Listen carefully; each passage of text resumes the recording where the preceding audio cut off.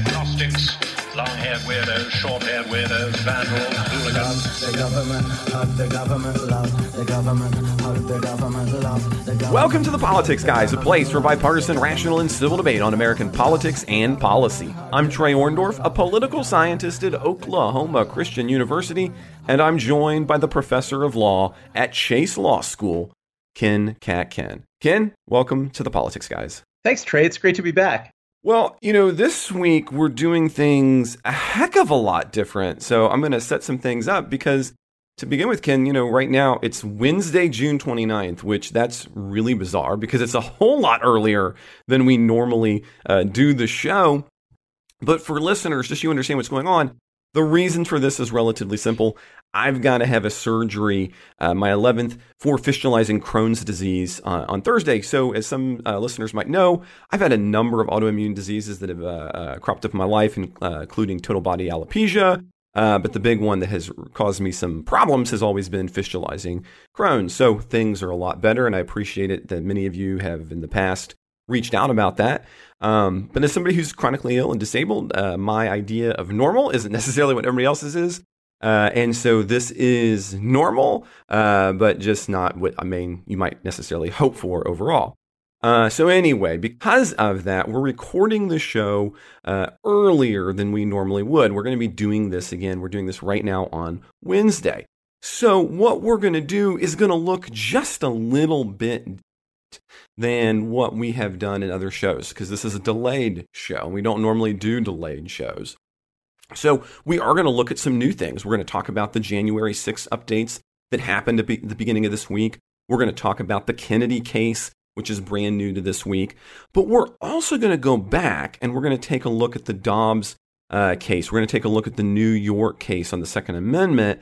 And we're going to speak into, and we're not going to talk over, but we're going to speak into what's already happened with Mike and Jay. We thought it would be, these are such big cases, we thought it'd be worthwhile anyway to speak into them with four hosts rather than just having Mike and Jay do them. And so again, when we're talking about these things, we're talking about January 8th, just remember that we're on a delay. We don't normally do that delay. And so this is Wednesday, June 29th.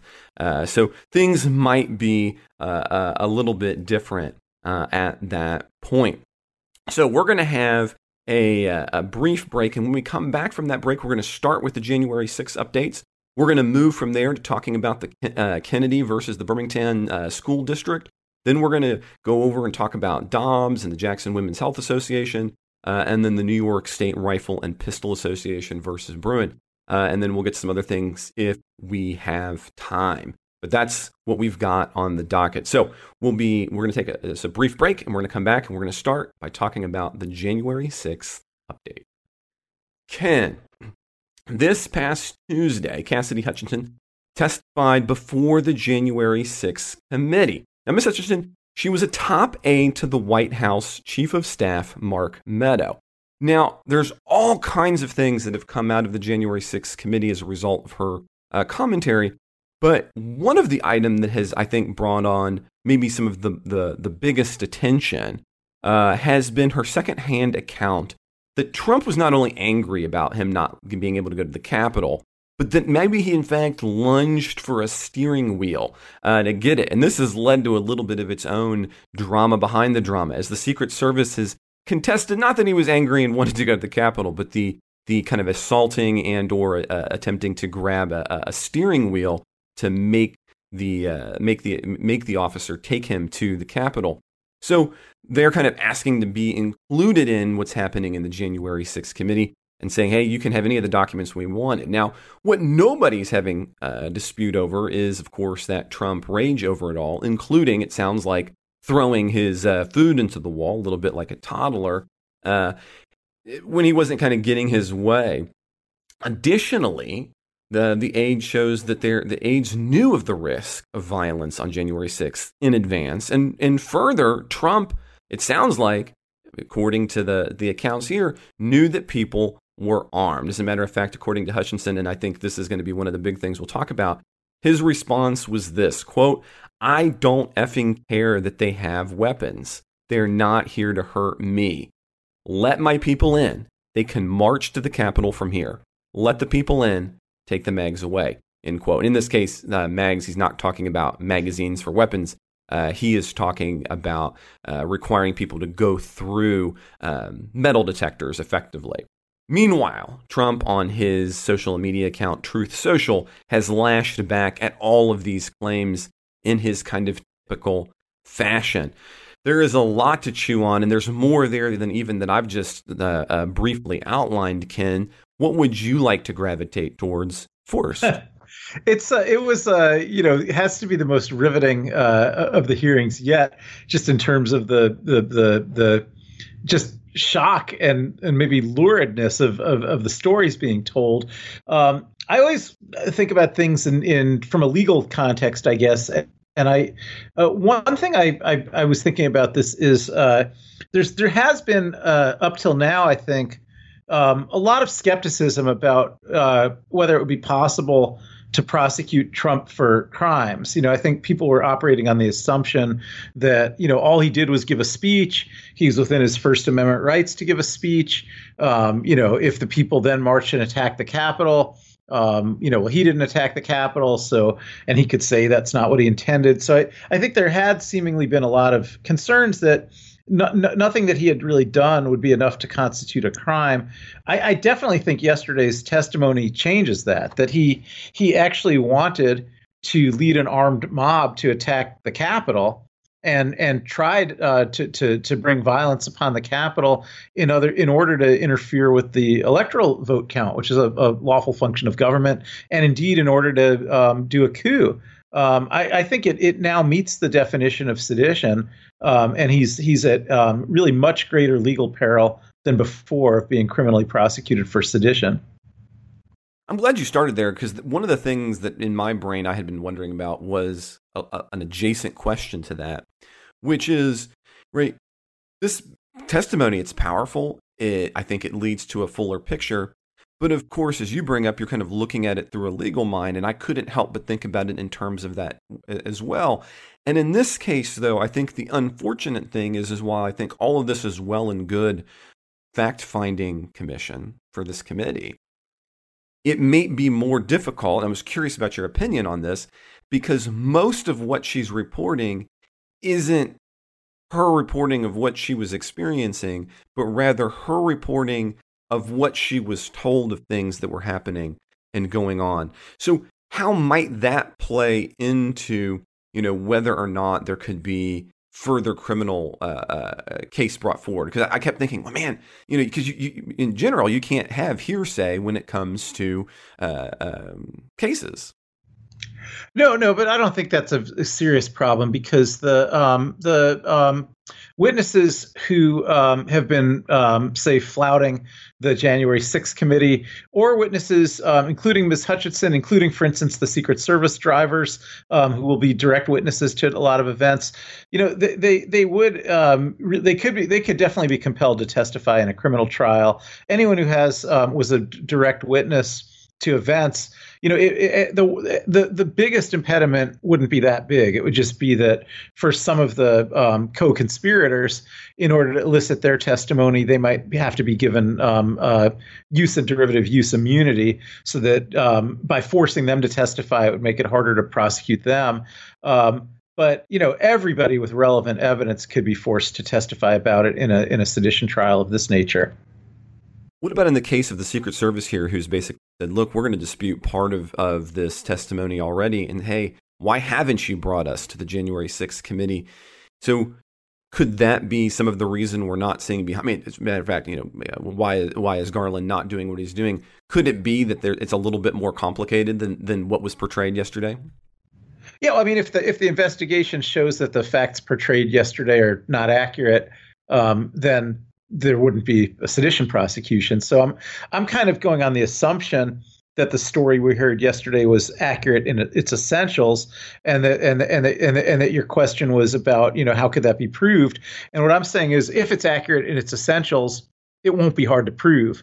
Okay. If it wasn't accurate in its essentials, then there wouldn't be a basis for a sedition prosecution unless there was some different basis for it, I guess. So that's all I meant to say. I didn't mean to say that with only the testimony of Ms. Hutchinson, Trump could now be convicted of sedition. But I meant to say that if the things she told are true in essence, then there's enough there that as evidence was introduced through witnesses with firsthand knowledge, he could be convicted of sedition. What do you think the actual likelihood? So, I mean, you were kind of indicating you think that it's more likely now to happen. But of course, in this particular instance, this is one of those unique circumstances where you have both politics and the legal system, I don't want to say colliding, but they're interacting, certainly, when it comes to these kinds of decisions. What do you think the likelihood is that Garland really wants to step into this, especially given that we've had two, and I recognize, right, that there is a fundamental difference between an impeachment proceeding and a criminal legal trial. But there is, of course, the political considerations that are happening there. What do you think about as you start looking at it from both of those angles coming together? Yeah, I think there's no doubt that, as recently as Monday, Merrick Garland's strong instinct was not to prosecute President Trump. I think his thinking was that the evidence could be explained away, that people who are sympathetic to Trump would see that evidence in a light favorable to Trump, and that it would be hard to get a jury to convict, and that a failed attempt would be seen as a politicized Justice Department. And I think there's just a million reasons he didn't want to go forward with this, but I have to believe that he's reconsidering that now because, again, if the story that Ms. Hutchinson told is true, I do believe that would be easy to get a conviction. And so the idea that it would be hard to convict Donald Trump of anything and damaging to the Justice Department to try if they're going to fail, I think some of that is a lot less true today than it was a couple days ago. I think now there's really an explanation of things that are just incontestably a crime. And so the all that's left is to just kind of, have an investigation and adduce the proof to prove out the crime. Now, on the first-hand side of things, one of the areas where she was is both temper tantrum moment, but also, as she put it, around that 2 p.m. of that day when she's going into Meadows' office, or so her boss's office, to effectively say, look, we've got to talk with the president about what's going on. We've got to have something going on, because in her view, right, you've basically got a couple of groups kind of competing inside of the Trump administration. You've got one group that wants some immediate action from Trump so that there is distance. You've got one group that wants to act, but they don't want to make Trump angry. They want to kind of, keep him even-keeled, or at least as even-keeled as we can, given, again, the testimony that we were hearing. And then there's another group who kind of wanted to go the other way and say, look, we just got to deflect all of this, and in large part, in her words, kind of point fingers at Antifa. So in these moments where she's got she is the person in the room, what did you think about those portions of her testimony? I found some of that to be maybe some of even the most compelling, because, again, she's talking in that first-person point of view. Yeah, and it actually begins on January 5th because she testified that she was in the room, the night before January 6th when Trump instructed Mark Meadows to be in touch with Roger Stone and Michael Flynn about what was going to happen on January 6th. And that Stone in particular seems like the thing that his role in this would have been that he was the conduit to the domestic terrorist groups, the Oath Keepers and the Proud Boys. And so she's able to say as an ordinary witness that Trump was trying to, keep his lines of communication directly open to those groups who were organizing to commit an attack on the Capitol, and that this was already in the works the night before. And then, again, I think she's also an ordinary witness to the business you talked about with the mags. I think that means like magnetometer, but those are, as you said, metal detectors that so that when people are gathering on the ellipse where he was giving his outdoor speech, and there's plenty of metal detectors there. Like people, it wasn't like the metal detectors were causing big delays that were keeping people out. The problem as he perceived it was that the metal detectors were keeping out people who had guns and wanted to come in anyhow. And that was the problem with him, is that he wanted people there who were armed, and he wanted them there armed because he thought they wouldn't attack him, and that he would like to lead an armed march on the Capitol. She was an ordinary witness to some of that. She and other people were too, of course. And she was an ordinary witness to efforts by some of the heroes of the story, like Northern Kentucky's own Pat Cipollone, to try to stop all this. Now, Cipollone has not wanted to talk publicly, or I think even privately, to the January 6th committee. But if there was a criminal case, certainly he could be subpoenaed, and I don't think he's got any fear of incrimination, but certainly he could be given immunity from that, and then he would have to testify. So I think a lot of these particulars really show a lot of planning for an armed assault on the Capitol designed to disrupt the electoral vote count for the purpose of overthrowing the government. As a matter of fact, so let's go back to Cipollone, because that's one of the other powerful points of her testimony. According to her, he says something needs to be done or people are going to die and the blood's going to be on your effing hands. And in response to this, what Meadows is saying is, look, you've heard it. You know what's going on. He thinks Mike, meaning Mike Pence, deserves it. So in other words, not only do I want him to have it, but then look, I want him to get hurt. I want. It's not even an implication. The straightforward purpose is to say, look, I want them to be down there. I want them to more than just scare him. I want them to get him. Yeah, and of course, this besides how awful that is, the significance of that to the crime of sedition is that this would be in order to prevent Mike Pence from presiding over the electoral vote count, which is his constitutional responsibility, right? If he gets killed or maimed, then he won't be able to preside over the electoral vote count, and so that will be a way of using violence to overthrow the government. It's really it's very classic in terms of you couldn't have facts that better fit that crime of sedition. Yeah, I mean, even close Trumpers who have talked with the January 6th committee. So, for example, Lindsey Graham talked about him just being unhinged at this juncture. You couldn't get near him. So, obviously, you're saying you think that as of Tuesday, there's a higher likelihood that you're going to have a prosecution move forward. But what do you think of Trump? I think it switched from a negative, from below 50-50 to above 50-50. I think that happened on Tuesday. How does this may or may not interact with the upcoming likelihood of Trump running for the presidency again? Specifically, since, as we were talking about earlier, this interaction between the politics and the law of it. Having a ongoing investigation of a candidate of this type would be unprecedented. Now, that's not to say that one not ought to do it, but it would certainly some unique political reality. So, looking forward, what do you think about that? Yeah, well, I mean, I think if he's going to be indicted, he would be indicted, in 2023, most likely. So that would mean it would happen before the beginning of the primary season in 2024. So if he's actually under indictment for this crime, I think it's not feasible that he could become the nominee. That doesn't mean he's not going to throw his hat in the ring, and he derives a lot of financial advantage from throwing his hat in the ring, even if he doesn't think he's going to be the nominee. But I think I don't see that there's a path for somebody who's under indictment for sedition to be able to win a Republican primary. At least in enough states to actually become the nominee. So that leads to this next political question, and I've been thinking about this carefully as well. You've got DeSantis in the wings, who's effectively the Trump without the a lot of the baggage of Trump. Yeah. And to use that, you have others in the Republican wings, some of which I would still policy wise disagree with deeply, but.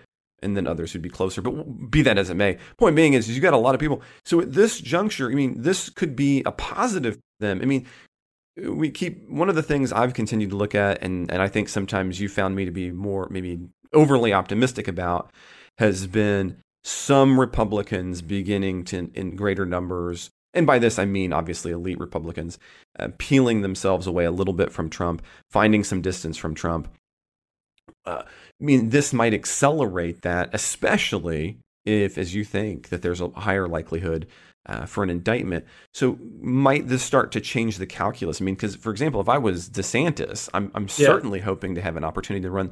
I would love to be able to have this be the thing that kind of tends to take Trump down and to throw any of my weight behind it I could without being overtly, negative towards Trump in a weird way. Yeah, I mean, way. DeSantis is the number one biggest political beneficiary of everything that's happening right now. And I think he is the front runner for the nomination. I don't think Trump's the front runner for the nomination. And I think DeSantis has been, distancing himself from Trump, a bit, not on policy issues, but just, on Trump the person. He's really been, DeSantis has been sort of standing for a brand of Trumpism on the policy level, but without all the craziness and without all the overt criminality, but with the same kind of extremely populist, and I would say kind of far right, sort of political ideas. So I think he's poised to inherit Trump's base, to take that base away from Trump and to dominate the Republican Party politics. But I don't see that as a move back towards, the Romney or McCain type Republicans. I just think, DeSantis is much more from the Trump wing of the party than from the Romney or McCain wing of the party. What about in terms of Mike Pence? One of the arguments I made the last time we were on the show, we did a little bit on January 6th, and I talked about how I saw a lot of that as being it was the Mike Pence show, and for good potential reason, right? Because of what he does, he's not willing to leave. That doesn't necessarily, mean that everything he's done is hunky-dory, so I'm not trying to say that. But it does give him a really positive view. As this continues to hurt Trump, he will continue to be in the news in a positive way, and he's going to continue to be in the face of the guy who wanted to be the strong man, right? Like, I'm the big man who's going to do the great things, Trump. He's the guy who actually admittedly stands up to a bunch of violence and says, no, I'm not going to leave, and we're going to finish my constitutional duties. So as you go after Trump, no matter how unbiased or neutral you want to be, you can't help but give Pence a lot of credit and therefore a lot of attention. How do you think that might interact as we move forward? I mean, obviously, DeSantis. What about for Mike Pence? I think Mike Pence conducted himself through this episode with courage and patriotism. And it certainly, I didn't have much use for him before that, and it certainly raised his stock in my eyes.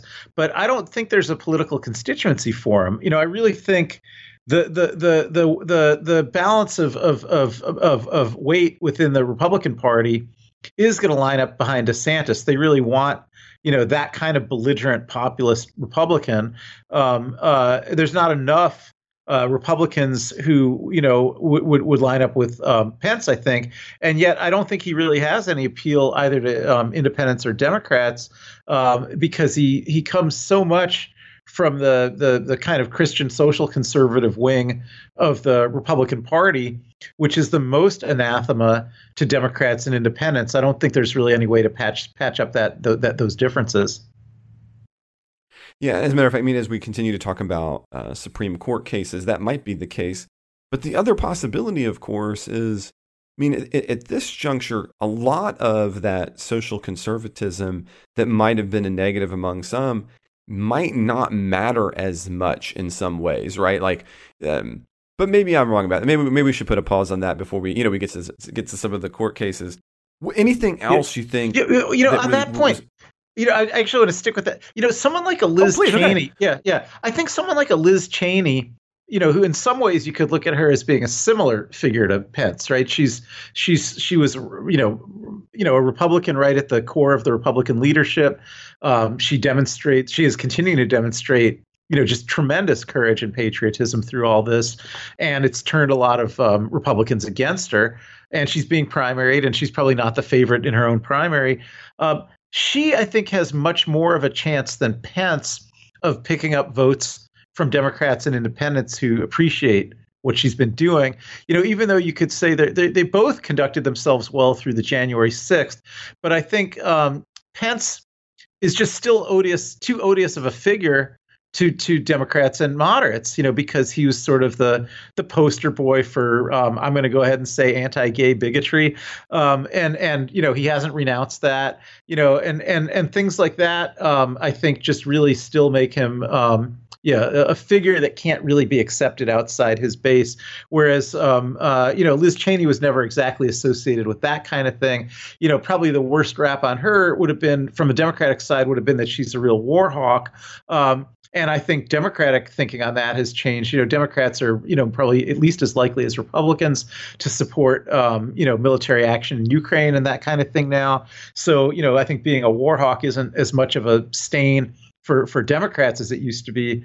And I actually do think a lot of Wyoming Democrats will vote for Liz Cheney, both in her primary, which has crossover votings, and in the general if she gets there. They may not even run a candidate against her. But I just don't see Pence achieving that level. The one last thing on January 6th, separate from that, is I'm going to take a victory lap here and say, that we all had discussions, you, me, Mike, and Jay, about whether it was better for the January 6th committee to be a partisan committee or a bipartisan committee. And I think, I'm willing to declare victory at this point and say I was obviously correct, that this committee is doing work that's extremely good. It's relying 100% on Republicans for witnesses, and it is bringing out a lot. And the stuff that it's bringing out is pretty much true. And I think nothing like that could have possibly have happened if it had been, if the Jim Jordans of the world had been allowed to be on this committee. Well, I always like it when we can kind of, lay down the gauntlet to the other hosts potentially. Yeah. But no, in this case, that was you. That was you. I was all fired up. It was partisan, and I think you guys all thought, not you as much, really. It was really Jay and Mike more, I think, who thought it couldn't have credibility unless Kevin McCarthy picked half the members. I'll be honest. I don't want to toot my own horn on this one. I was just deeply undecided. I wasn't sure what that. I wasn't sure I could see around the corner of what that impact would be. So on that one, I think you're right. I think you kind of had Mike and Jay on one side saying, "Look, this is going to make it terrible." You were on the other side saying, "This is going to make it great," and I was kind of sitting there thinking, "I don't know." So I'd like to say that I was as brilliant as you were, but really I was just probably less decisive than the rest of the three of you. But that probably just goes back to being, that's the difference between being an academic and a lawyer, Ken, right? As an academic, I have to think about things for 5, 6, 7, 8, 9 years, and then I'll. But back to your point about Cheney and how she's going to compare to Pence. One little thing that I have done, it started anecdotally, and then I dug into the data a little bit that I think gives some credence to your idea that she's attractive to moderates and to some Democrats. And now, of course, we can't compare this yet, but so I'm connected with a lot of individuals in D.C., and so there's one. He's a really long time standing Democratic operative in D.C. who had kind of come out among a circle of individuals that he was going to contribute a sizable size of money to Cheney's campaign. And I thought, that's you don't see that often, right? So deep insiders don't generally give money to opposition party members. And so that made me just ask the question, well, is that an anomaly, or is there more to it than that? You got to be careful. Right? It's just one thing. If you take a look at her campaign donations, it does seem to be the case, if you compare it to the past, that she's getting a significant amount of more money from sources that she would not have in the past. So that seems to be something of a trend and not necessarily an isolated incident. Now, we can't compare that for Pence yet. But that would be one source where we could kind of test that hypothesis. But I do think it is evidence for your thesis that she is appealing to moderates and Democrats. Yeah, well, thank you. Yeah, I didn't know the evidence, but I just had this sense. I have changed my opinion about her to such an extreme degree. If she was my Republican Congress member, and I've never voted for a Republican in Congress, but if she was my Republican Congress member coming up for re-election now, I'd vote for her. But I think I still wouldn't vote for Pence. Okay. Yeah, and that's always, who would we ourselves vote for? Now, and in full disclosure, I have actually voted for almost every party that exists at some juncture or another. But in all fairness, though, I have lived many places, which changes things, a little bit. Okay, so what we should probably do then is we should take a break, and when we come back, introduce and chat a little bit about the Kennedy versus the Birmingham School District. So we'll just take a brief time out. We'll be back in just a moment. Okay, so Ken, I thought as we kind of jump into doing court cases that we'd start with the Kennedy case. But now, in a large way, we don't want to miss out on something that had happened today, again, Wednesday, because we found out today, Breyer announced that the last of the decisions are coming tomorrow, Thursday, June 30th.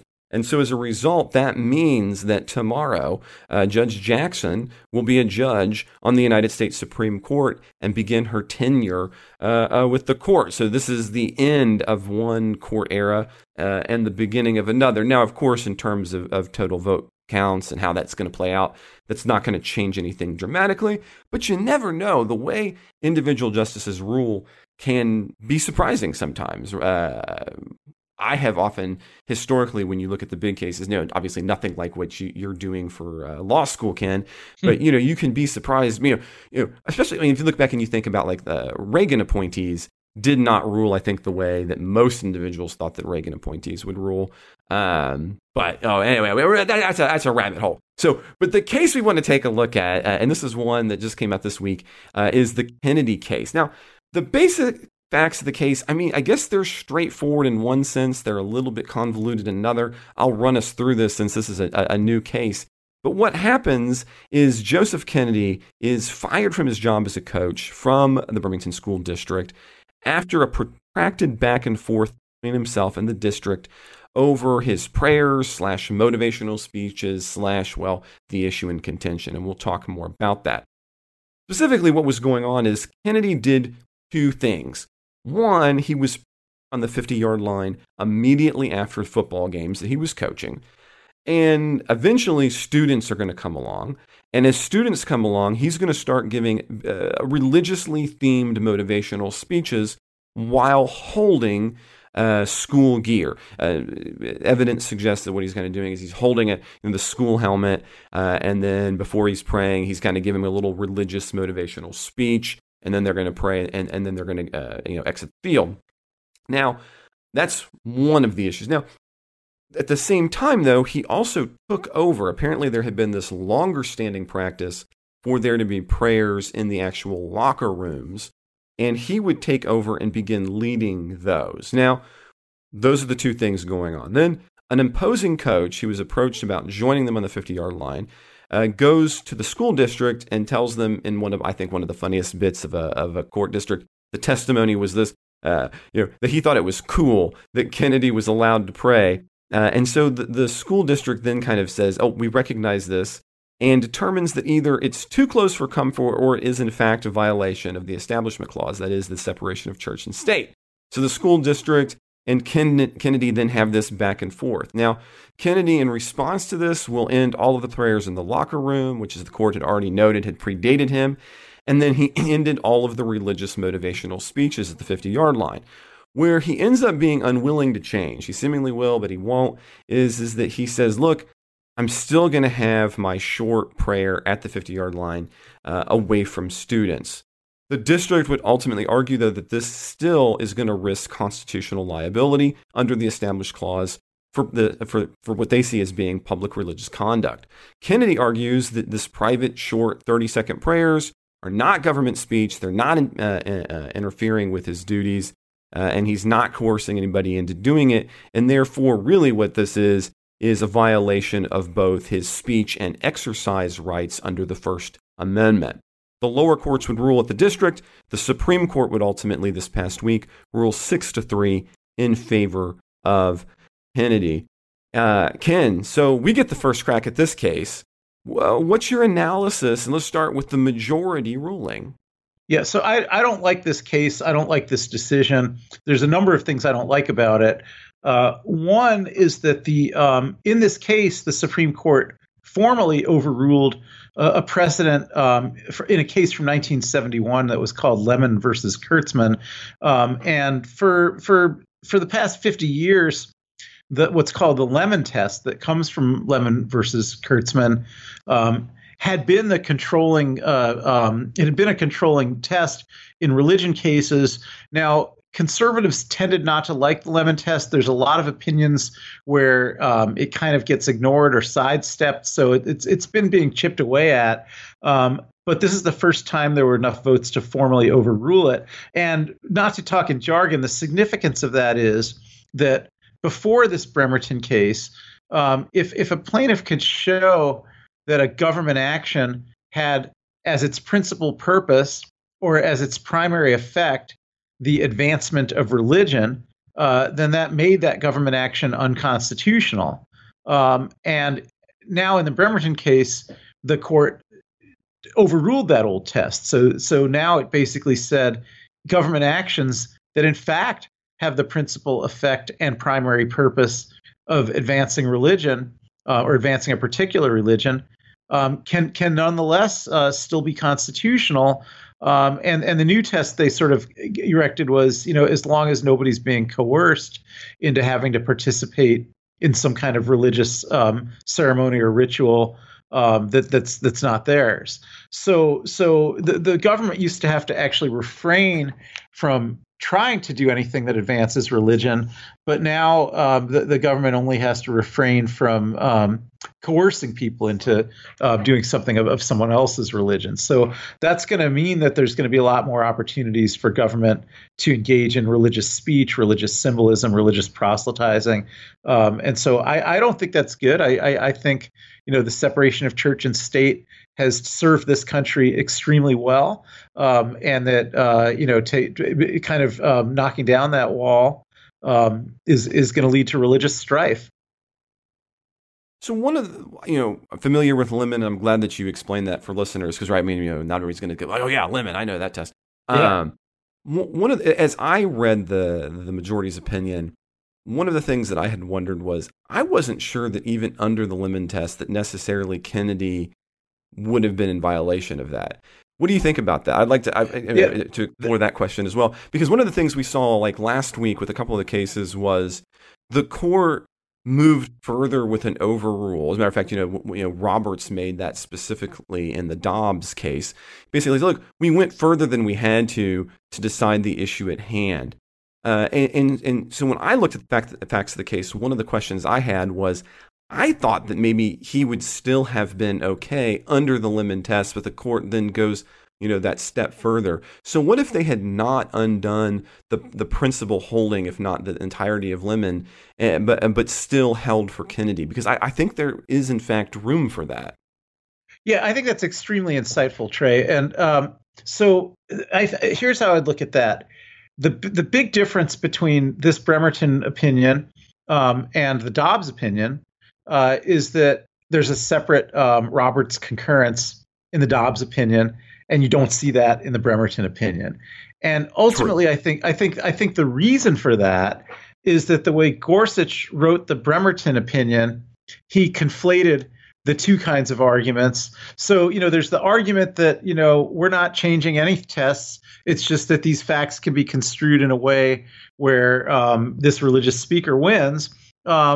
And I think that's really the Roberts style argument, to argue that way, that we're not making any big changes. We're just following the law. We're just applying the facts to this case.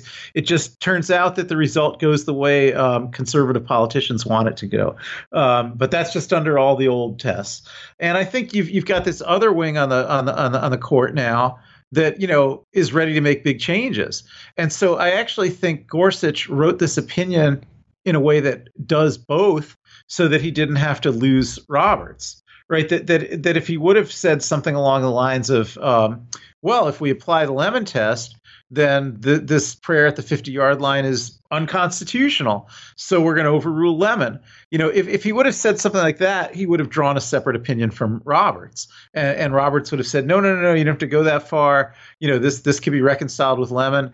So I think he avoided that by just saying both, and so the Gorsuch opinion, because it does give what I think is a fairly tendentious reading of the facts, which Justice Sotomayor strongly disagrees with that reading of the facts in her dissent. But under the majority's version of the facts, this coach is just simply engaged in purely private speech. That there's nothing any different about what he's doing than like if a student in the school before eating lunch, privately said grace to themselves in the lunchroom and then started eating. Something like that. It would be unanimous that the student has those kind of rights. And the Gorsuch opinion sort of tries to paint this that way. I think that's an absurd reading of these facts because nobody could have been on this 50-yard line, unless they're actually, connected, unless they're actually a player or a coach, on this football team. It's not any kind of place where, everyone could just be there. It's really part of the athletic program to be allowed to be on this field. And there's an audience there, and it's a captive audience. And he's taking advantage of the fact that he's got this captive audience and that he's got this privileged access to the 50-yard line to make, part of the process of going to the football game be that you see it, end in the prayer. And so I feel like that completely implicates the use of his position as a coach, the school's facilities, the captiveness of the audience. It's totally different in my view than the kind of fact scenario where someone who's just in school wants to privately pray by themselves. But I do agree with your what you're saying, which is that the court didn't see it as different the way I see it as different. The court saw those two distinctions those two situations as being indistinguishable, and that this guy was doing nothing different than a student who might say grace before eating lunch, and that therefore, even under the Lemon test, that should be permissible. Well, one of the things that struck me, and you were getting at it here, so we'll start there, is I think one of the reasons, Sotomayor is writing the dissent. I think one of the reasons that you see the difference between Sotomayor and the majority, it's not the overt thing that they are talking about, although I think it's lingering in the background. I think it's a presupposition. And what I think that is the nature of prayer as a religious expression. Because inherent in the Sotomayor reading is that if you're praying, that you are doing something that is targeted externally. And in the majority's opinion, there is a supposition hanging behind it. In other words, I don't think it has to do so much with the facts, but they're saying, well, prayer inexorably is not targeted externally. I honestly think there's a bit of a religious argument that's taking place here, but that's not what's coming out on the page. I was what you thought about that. Because again, I saw this in part as being individuals say, well, look, prayer in and of itself is an inward face. Ergo, you're not. Like, in other words, you were, I think, summing up Sotomayor's point perfectly. Look, you've got this captive audience. In other words, are they captive? Is the intention of that a captive audience, or is prayer, which direction is it facing? And I saw that as being one of the major decisions. Again, not in the actual text, but in those presuppositions behind it.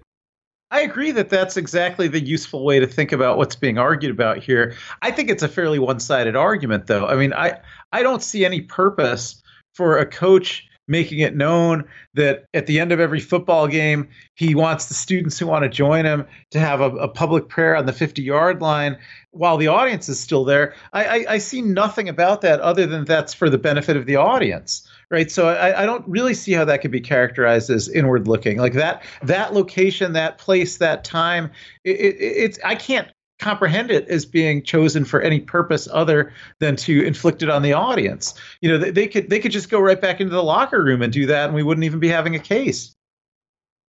Well, yeah, I don't know if they could go back into the locker room and do it. I mean, one of the reasons he does, as you look through the facts of the case, he ends doing the thing in the locker room in part because one of the things the school district is asking him to do is to remove himself from having the prayer in the immediate vicinity players so as to reduce coercion in the words of the district in their letter to him. So I might disagree a little bit there because I don't think he could do that, right? I think that's why he said no to that one. You're actually right. I thank you for that correction. It's he couldn't do that in the locker room. Any student could do that in the locker room.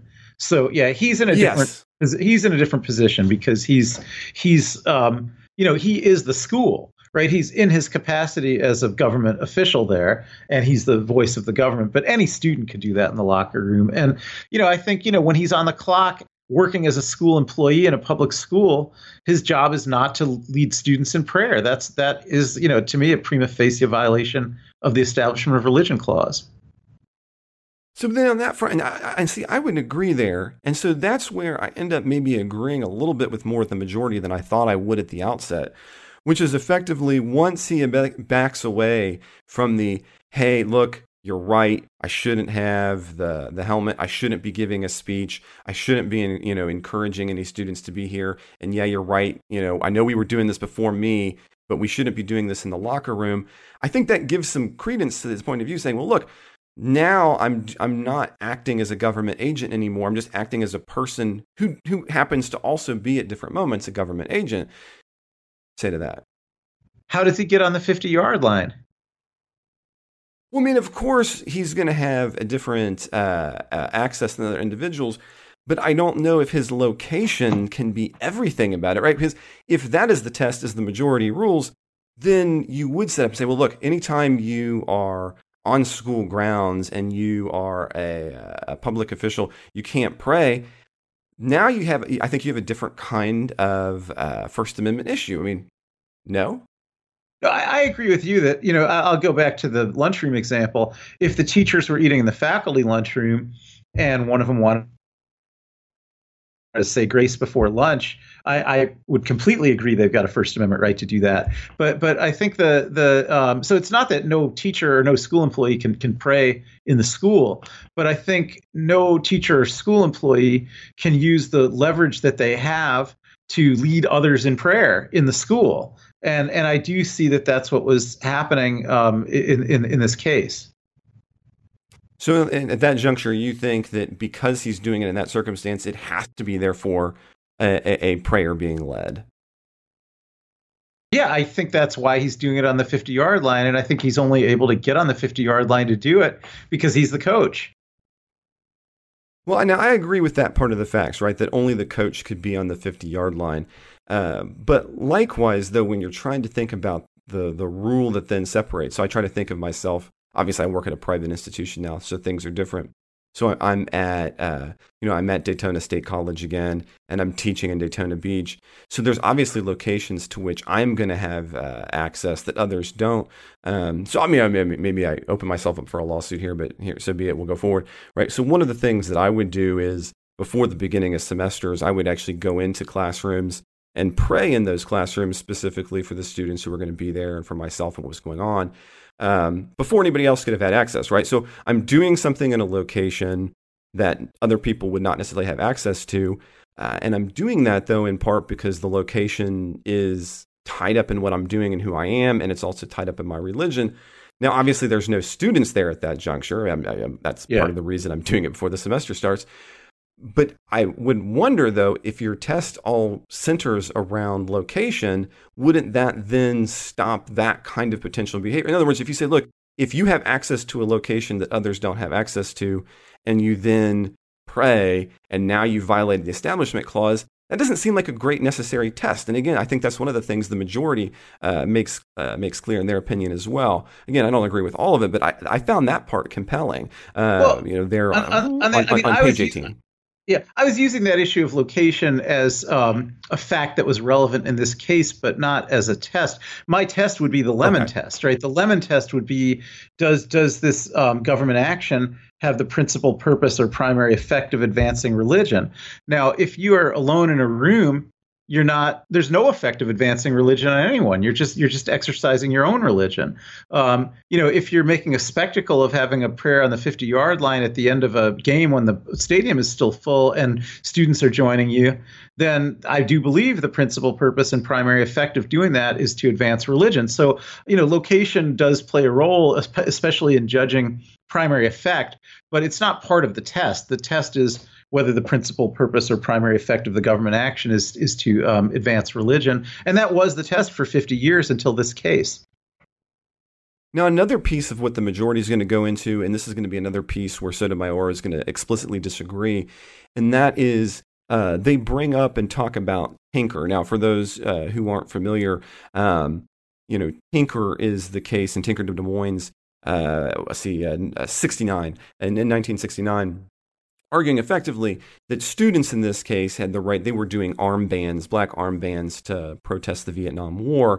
And what the court would hold that would be unique is that students would be able to have, they could violate potentially school policy if that policy was infringing on their free speech right. And importantly, what Tinker says is that students and teachers, they don't shed their constitutional rights at the schoolhouse gate. One of the questions I'm curious about, the majority basically claims as you're moving along on that Lemon test, that we've chipped it away to the point where the Tinker wouldn't make sense anymore in context of the original reading of Lemon. What's your take on that? First of all, I do think it's a bad faith argument on the part of these justices, because the same justices that are in the majority in this Bremerton case are the same justices who've taken almost every single opportunity to side with schools against students in every case that comes up under Tinker that doesn't involve religious speech. So to sort of pretend that Tinker gives students any significant rights under the Supreme Court's current doctrine seems to me to actually be a bad faith argument from people who know that it doesn't. But if we would construct, I don't want to interrupt you all the way, but I do want to hit on that, because that's, it's been, I think, a year ago, and I am blanking on the case, but we actually were the two who got to take care of it. The most recent ruling from the Supreme Court, in which case most of the same conservative justices were in the majority. It might have been all of them. I don't remember exactly the ruling breakdown, Ken. Right. But remember the cheerleader. Yeah, of course. Yeah. The cheerleader case with on social media flipping the bird, and they sided with her in that case. And they sided with her. The most recent, and that was a Tinker. It wasn't a Tinker claim. It's the most recent case involving student speech, and it did side with the student, but on the primary ground. That the speech didn't take place in school and didn't significantly affect the school. So for speech that would take place in school or that would significantly affect the school, the rule that they announced would have gone the other way. So the basic post-Tinker line of cases that any kind of student speech that takes place in the school building, or even on a school field trip or something like that, as was happened in one of the cases where they're outside the building. No students have won any cases like that since Tinker, and any cases that went all the way to the Supreme Court. So it's true that a student won the most recent case, but it was on the explicit ground that it didn't really fall within Tinker at all. Now, this is one I don't know, and I'm just going to ask you because I'm curious about it. Maybe listeners will be as well. What would be one of the more recent cases on students where they lost? Because that's not one that I'm familiar with. So I'll give you a litany. I mentioned the one that was on a field trip. The facts of this one are hilarious. It's a case called Frazier versus Morse, and it takes place in Juneau, Alaska. And the thing that's going on in Juneau, Alaska that day is that the Olympic torch, which travels around the whole world for 4 years between Olympics, is going to pass through Juneau. And that's enough of a big deal in Juneau that the high school kids in Juneau are all go on a field trip to, with the school, taken there by school bus. It's the school day, but they're not in the school. They're lining the sidewalks of Main Street in Juneau under the supervision of their teachers so that they can watch the Olympic torch come by.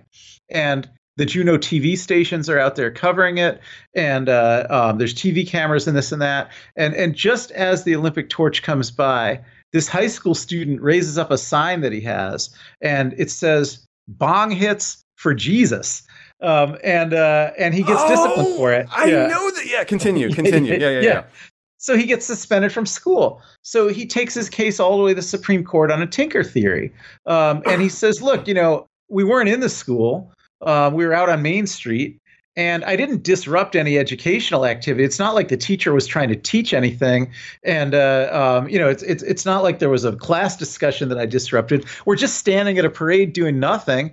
And, nothing was disrupted by me holding up this sign. And what's the problem? Under Tinker, I should have a First Amendment right. And, the conservatives on the court, and only the conservatives on the court, no liberals agreed with this, said, no, you don't have a First Amendment right to do that because, even though you weren't in the school and even though there wasn't a class going on and even though you're at a field trip basically doing nothing but watching a parade, the school's pedagogical mission includes that it generally teaches students that they shouldn't take drugs. And this sign, "Bong hits for Jesus," seems to encourage taking drugs. And so it seems to be contradictory to what the school's trying to teach. And so that undermines the pedagogical mission of the school. And so, students' First Amendment rights don't go to interfering with the school's activities and teaching. Now, that's an extraordinarily stingy case, but it's just one in a line of modern cases. Again, always with conservatives pitted against liberals. You don't see mixed outcomes in these cases. I could tell you about some others. There was a school newspaper case. And what was the name? All I can think of it as being the Bong Hits for Jesus case, and I cannot think of its actual name. Fraser versus Morse. Okay. Fraser versus Morse. Yeah. There was another case a few years earlier where a high school newspaper, the student journalists were going to, they wanted to publish articles about students who got pregnant.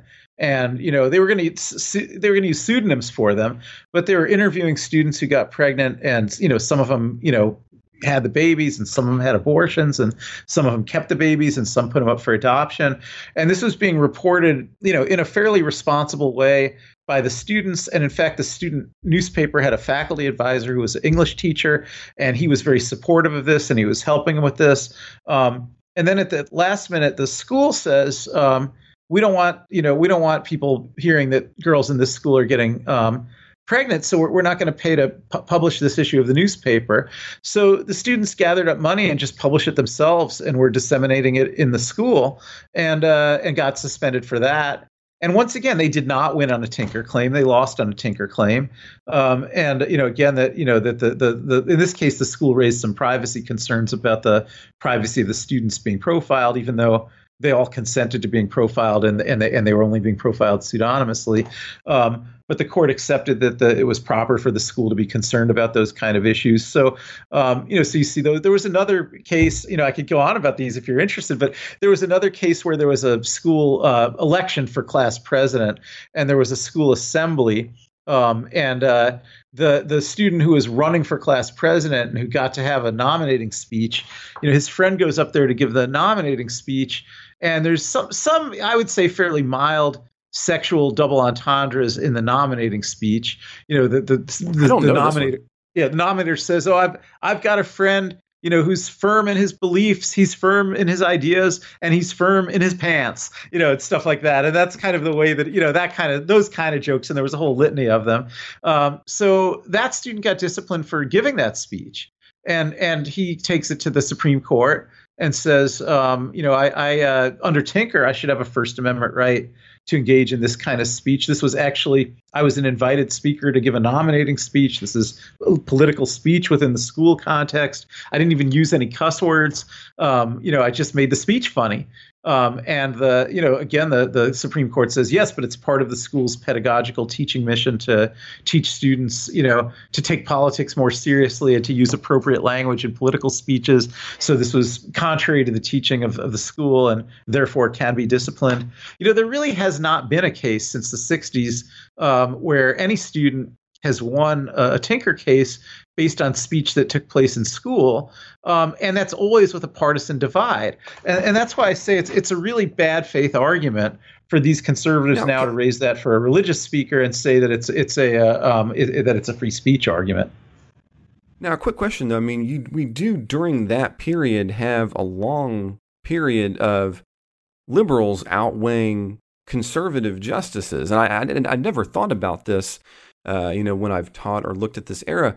But wouldn't that mean that liberals had to have been not ruling in favor of students? And I mean, it couldn't have been a perfect partisan divide because a number of those decades you had more liberals than you have conservatives. No, that's incorrect. It was a perfect partisan divide, and you always had more conservatives than liberals. The last time there were more liberals than conservatives was right around when Tinker was decided in the mid-'60s. But conservatives have had a lock on the majority since Nixon was president, and all of these other cases were in the 80s and 90s and into the early 2000s. Okay, I don't have any. I'll have to. I believe you, but now I want to go look at like the breakdown. But I don't know that off my head, so I'm never going to argue where I don't know. Yeah. What I will say though is that we have now come to the end of our supported preview of the Politics Guys. Now we're not done, right? So Ken and I, we're just getting started. As a matter of fact, we're going to get into a couple of cases that Jay and Mike did. We're going to effectively have a 4-person show delayed just by a few days, and we'd love for you to be able to join us. We're going to be talking about Dobbs. We're going to be talking about the New York gun case, and then we're also going to be talking about some elections and things. And we'd love for you to continue to be a part of that. But again, we're going to be ending our ad-supported view right here. And so if you want to get to the rest of the show, the majority of the show, what you need to do is to become a supporter. So if you want to become a supporter, you can do that by heading to patreon.com/politicsguys, or you can head to politicsguys.com/support. You can also even now get us on Venmo, where we're at Politics Guys. So if you want to continue the show, hear all of it, not have any ads, get some other cool things like being involved in Discord and more, all you have to do is head to patreon.com/politicsguys, or again, politicsguys.com/support. Or if you just like, tagging while you're giving money, you can always go to Venmo, where we're at Politics Guys.